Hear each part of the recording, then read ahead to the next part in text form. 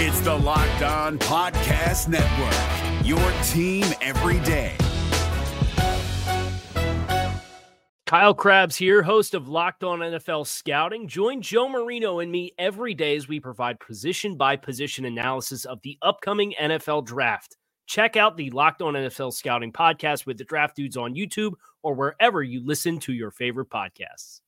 You are Locked On Cowboys, your daily podcast on the Dallas Cowboys. Part of the Locked On Podcast Network, your team every day.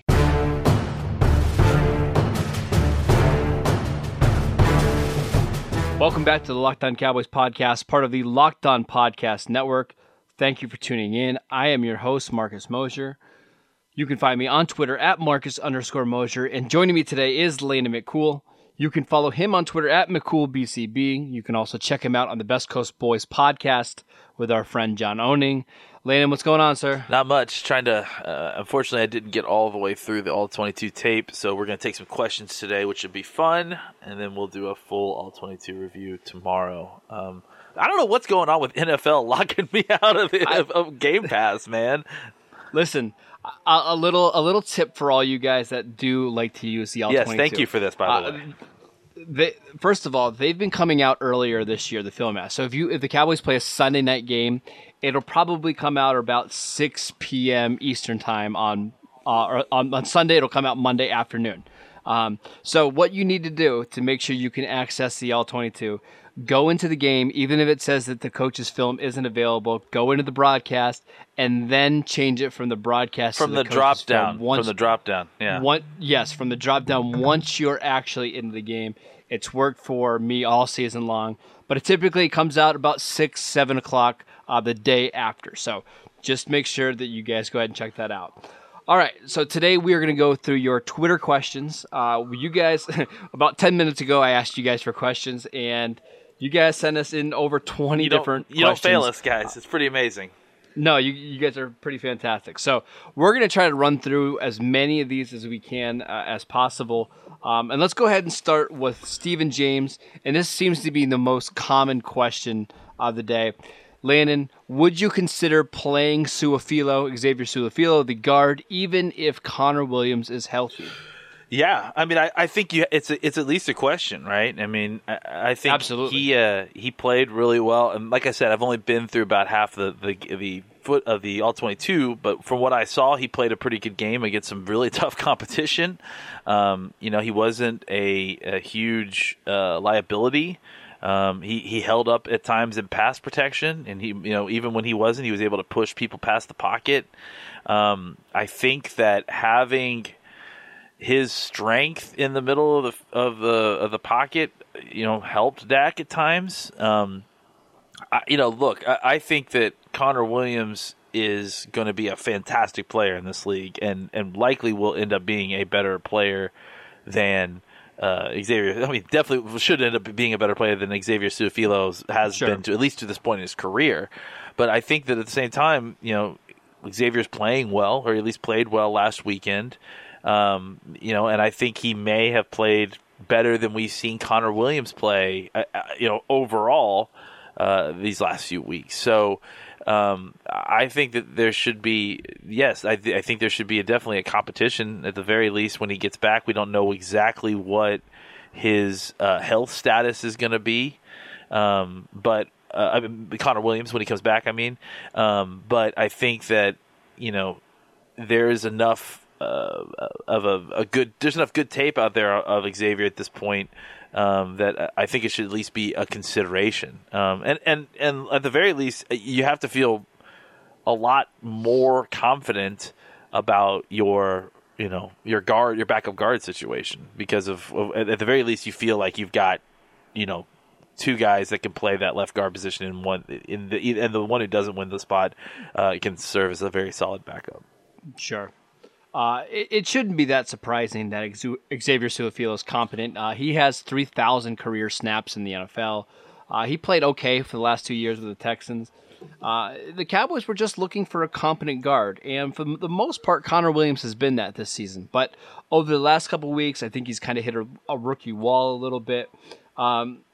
listen. The great thing about this is Dallas doesn't have to decide this Yeah. week if Connor Williams should be benched. In my opinion, they're going to get at least 2 more games of Su'a-Filo, but this week against Atlanta and then the following against the Redskins. They don't have to make a decision. Su'a-Filo could drop off. His play could get better the more he plays. I think we'll have a better answer, to this in about 2 weeks from now. The other thing too is that it could easily go either way because I mean, and it could get better. Because here's the thing: is that Su'a-Filo. I mean, I think this isn't necessarily just a guy off the street. This guy was a second round pick as a guard. So he had talent. We talked about it on Twitter that this is a guy that at least I think you liked too coming out of college a lot. Yep. And and then just went to Houston and things just didn't work out the way that everyone wanted. But I still think that there's an opportunity that if this guy comes in and continues to play well, that he's pushing for the job. So I think Connor Williams is an exceptional talent. We all knew that he probably needed a redshirt year to kind of get to his strength level up to where it needed to be, and that's clearly still his weakness is that he's a little bit light in his pants for a guard. So the question now becomes what happens for the rest of the season? Is Xavier a better option until Connor gets a full off season under his belt in an NFL training room? Maybe, but either way, I think you have to feel pretty good that you've got talented options there, and that a guy like Xavier Su'a-Filo who, like we said, didn't really work out, and it's weird how offensive linemen kind of fall off like that, second round picks let their contracts expire and then suddenly they just, drift. I don't know that a second round equivalent who played the way that Xavier Su'a-Filo did at wide receiver or another position kind of would get lost in the wash the way that he did. So, kudos to Will McClay for picking him up, and I think kudos for Xavier for playing well. Our next question comes from Charlie. DeMarcus Lawrence had 5.5 sacks over the first 4 weeks, only 1 sack since. Should the Cowboys be concerned about DeMarcus Lawrence? I will let you go first, but I have a lot of thoughts on this one. I don't have a lot. It's no. He's playing fantastic. There's more to the game than sacks for sure. He's provided a ton of pressure.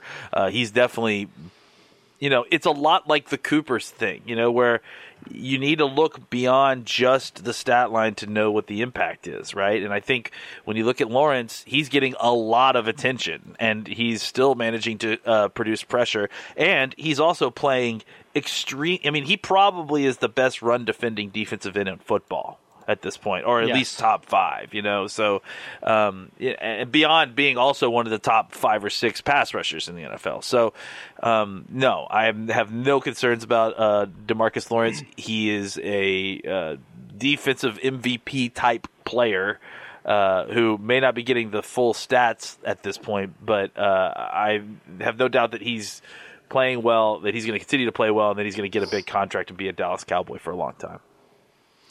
Couple of quick things of note before we move on. First of all, he's really hurt. He's got a pretty bad shoulder injury that he's battling through right now. And he's still playing at a high level, in my opinion. I think sacks at times can be kind of a fluky stat. And obviously that's what you want from a pass rusher. You want those sacks. But the thing I look at when I'm looking at impactful players on the defensive line are tackles for a loss, because that obviously incorporates sacks, but also your impact in the run game. While DeMarcus Lawrence has just 6.5 sacks this season, that puts him tied for 17th in the league. He has the 3rd most tackles for a loss this year with 12. The only players ahead of him, Danielle Hunter with 13 and Aaron Donald with 16. He's still an incredibly impactful player. I have absolutely no concerns about DeMarcus Lawrence going forward.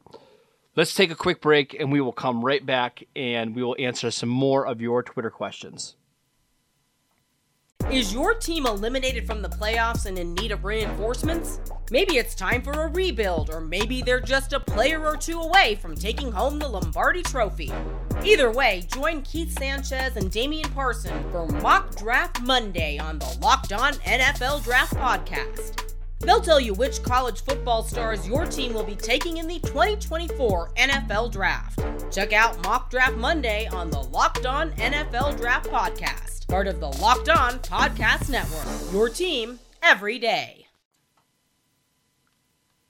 Okay, our next question comes from Chase Baloney. I love this question. And great Twitter name.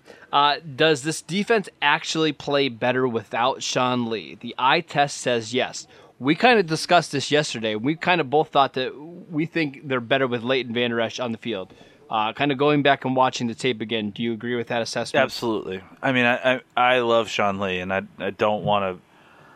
I hate when players, lose it, or they're just not. They look the shell of themselves. That's what we're starting to see with Sean Lee, and it happened so precipitously. It's kind of crazy, just because. You see him on the field last year and he looks fine, and then suddenly he's missing time at training camp. We're not seeing him a ton. He gets out in the first few games and he just doesn't look the same, and he's not playing with the same consistency, a high level consistency. He shows us those plays. I mean, he still does every once in a while those plays where he reads, he diagnoses it, he pulls the trigger and he gets there, and it's amazing to watch. But way more often than we've ever seen before, we're also seeing him, get beaten badly outside because he can't get there, or he is not diagnosing it correctly, or he can't. He sees it, but he can't, get to where he needs to go. And then on top of all that, he's also getting injured on a level now that's less than 50 snaps.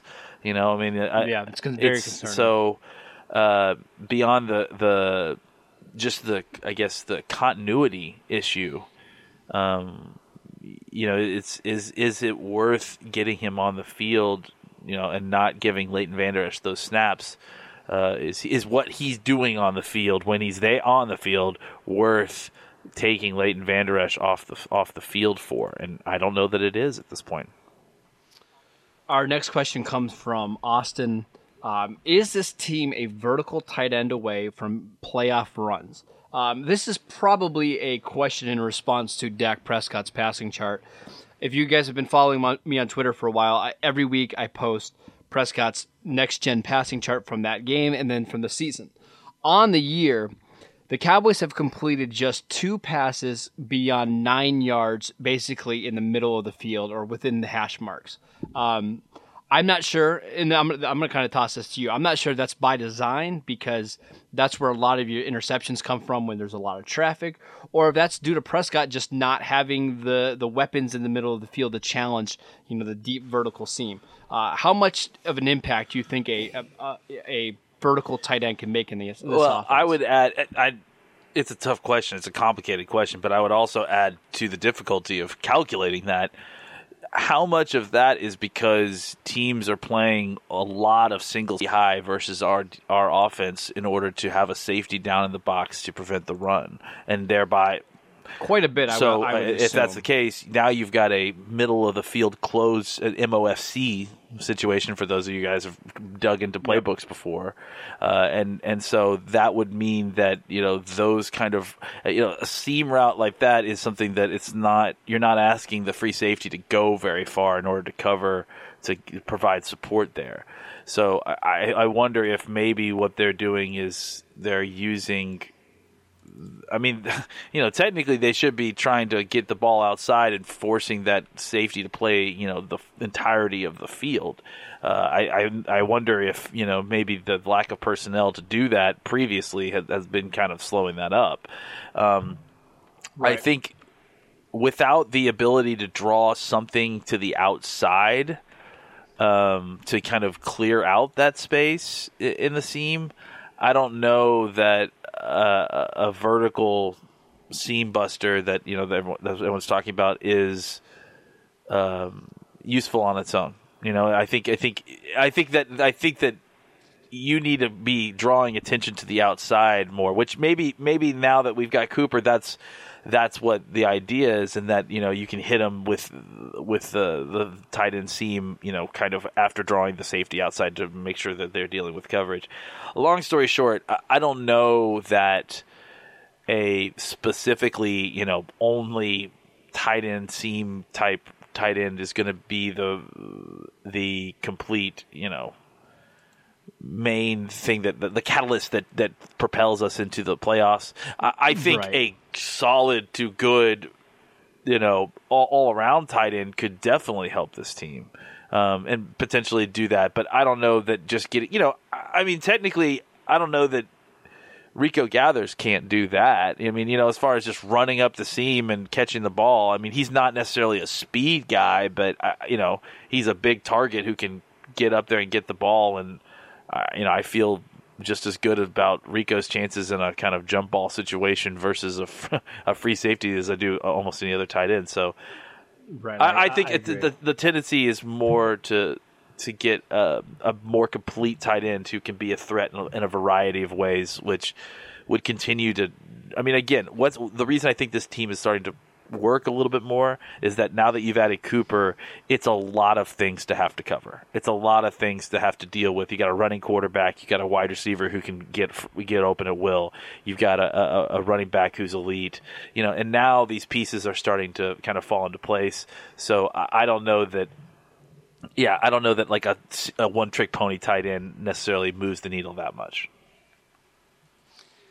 I agree, but I think that's going to be a need in the future. They're going to need to get somebody. I definitely think that it's a piece we should get. I'm just saying that I don't know that it's like the Charles Haley piece to propel us into the new dawn of Cowboys football. I think it's a spot. Yeah. I mean, tight end is 100% going to be a target in the draft, I would feel, or a free agency, I would think. But I don't know that them going to get one right now is like going to be the final piece. If this team picks it up and starts to actually do something with themselves, it's going to be because the pieces that they have in play are finally congealing and playing together in a way that they just haven't the first 10 weeks, of the season. Carlos, speaking of Cooper, Carlos wants to know, I know you guys did not dislike the Amari Cooper trade, but do you feel better about it after 2 games? I'll go ahead and take this one to start. Absolutely. I loved Amari Cooper in Oakland. I was fortunate enough to be covering the Raiders this year, so I got to watch a lot of him play. I felt like a first-round pick was a little too expensive given that you only have him for a year and a half. But he's exactly what the Cowboys offense has needed, and not just this year, but over the last several years. They needed a guy on the outside that can get open with ease and that can win by route running and not just physical athleticism and being able to beat out guys on jump balls and that kind of stuff. He's the perfect receiver for a Jason Garrett, Scott Linehan offense. Gave up a little bit too much for him, in my opinion, but still, you couldn't have asked for a better fit. What do you think about Cooper? Yeah, I mean, it's just increased my thought process there. I think it's. I'm thrilled with it. I mean, I like the move because I think we examine the cost in a vacuum, and we shouldn't, because the truth of the matter is that the first round pick that we gave up, we were probably going to have to spend on an offensive playmaker of some sort. We weren't going to be able to get an offensive playmaker, and these are all things we've all gone over before, but we weren't going to get an offensive playmaker like Cooper with our first round pick, likely with, no matter where we were drafting, at wide receiver, at tight end, that was going to be able to come in and play even next year immediately and be the kind of catalyst that this offense needs to be good anytime soon. I think that his impact has been great. I mean, his impact has been mighty, and the fact that I think if you go back and look at the rushing totals for Zeke and Philadelphia, I mean, we talked about it. I kind of have to think that a lot of this had to do with the fact that they were terrified about what their undrafted free agents corners were going to be able to do against Amari Cooper, and then it took a lot of extra, attention from the safety position to make them feel comfortable about that. And then while they were doing that, the Cowboys were able to open up bigger lanes because they had one less guy in the box to deal with. So I think that keeping all of that in mind, the first round pick to me was not too much to ask specifically, because I think that you got a guy that you would hope to be getting if you drafted a wide receiver in the first round. Oh, yeah. I mean, more than like that. that's the thing is that I don't like. I think that people aren't even still fully grasping what the kind of player we got yet. Because I mean, my concern was only that I really didn't have too many concern when he came over. Like so it was more like, is he going to just fall off? I mean, what's going to happen? Because you watch him at Oakland, he's an incredible route runner for a guy his size, and to have that speed, it's like, what happened there? Why did this not work out? And a lot of it, I was just going to say, a lot of it is obviously. Looking back now, we can confirm that a lot of it is that Oakland's a train wreck, but at the same time, you can't, you can't be certain before that, until that guy gets over here and you see what he can do with your team and gets out of that situation. You can't be certain. But I think now that we've seen that he is that guy, he is this incredible route runner talent, he is this speed guy, he is a guy who's savvy wide receiver. I think that it was definitely worth the trade, and I think the Cowboys are going to be thrilled with him the rest of the season and going into the future.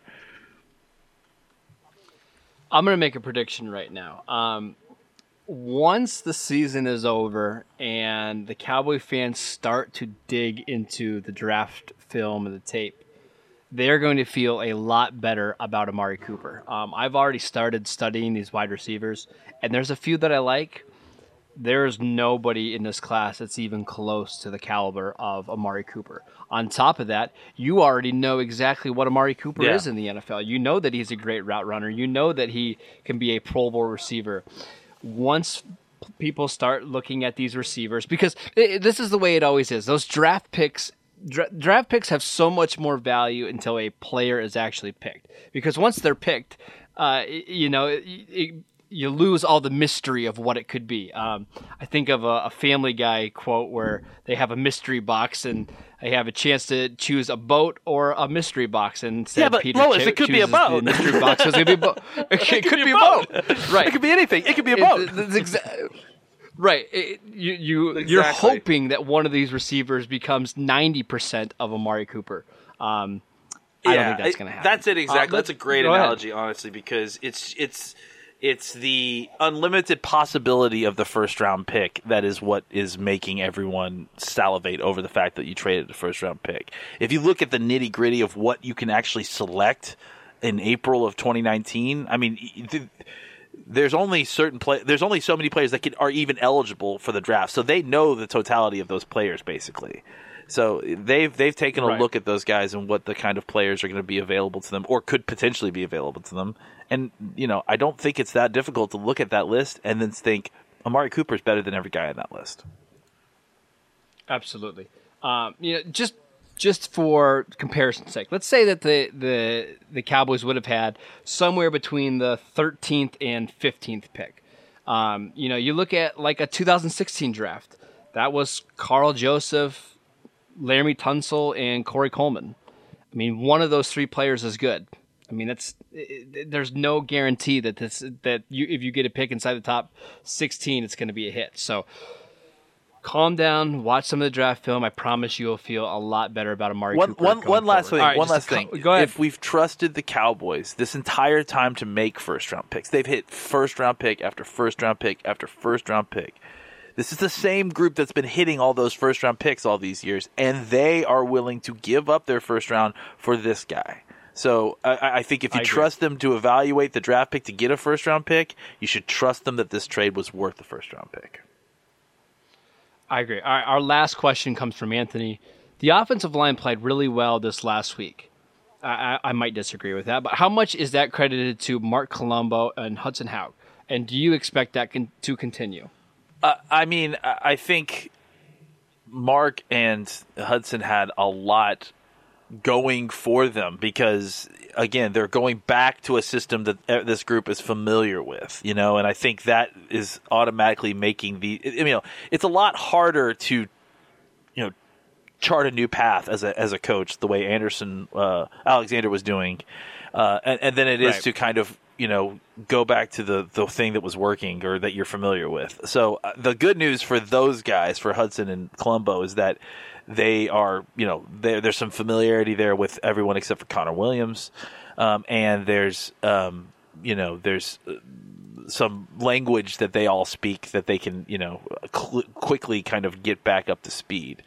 I tend to agree that I think that they played better. They are playing better, but they are not playing well yet.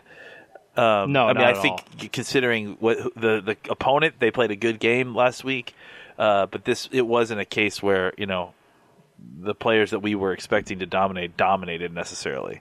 So Prescott's still getting hit a lot. That's the concerning thing for me. And some of it is him, but some of it is also him having been hit a lot and trying to get away from being hit a lot. There was a play down in the red zone where he threw a 9-yard slant to Was this Amari the twist? Cooper. The twist play? That was a different one. That was the one where Adam Redmond was in the game. That throw to but there Cooper was another one so where impressive, man. He was falling back. I mean, he had a guy in his face, and he just winged it all arm and got it to Cooper on that slant. And he's just getting people in his face a lot, Yeah, and Joe Looney, did as good as we would have done out there because basically Fletcher Cox flew right by him, drilled Prescott, and somehow he was able to make the throw. When I went back and watched the film, I was a lot more impressed with Prescott considering some of the pressure that he was in, especially in the first half. He got hit hard, not only dropping back, but a couple times when he was taking off with the ball. Man, he got drilled. So I was very impressed with Prescott holding up against that. I think it was the play before that, or maybe it was the twist play that I was referring to. I think you actually gift, if I'm not mistaken, where it wasn't Bennett, it was Graham.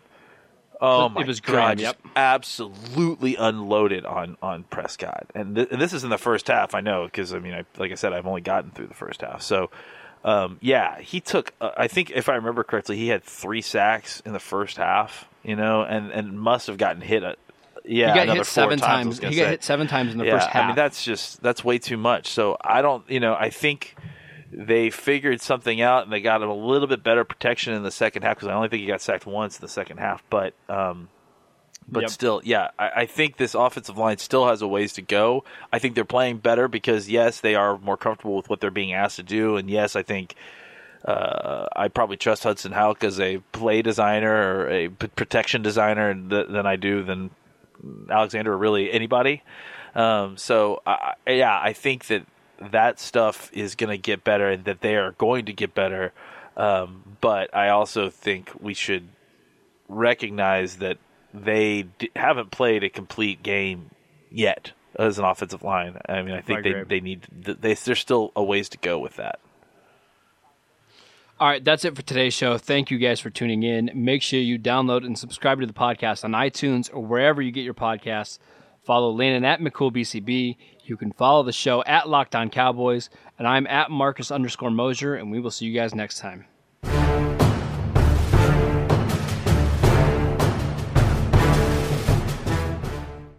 Is your team eliminated from the playoffs and in need of reinforcements? Maybe it's time for a rebuild, or maybe they're just a player or two away from taking home the Lombardi Trophy.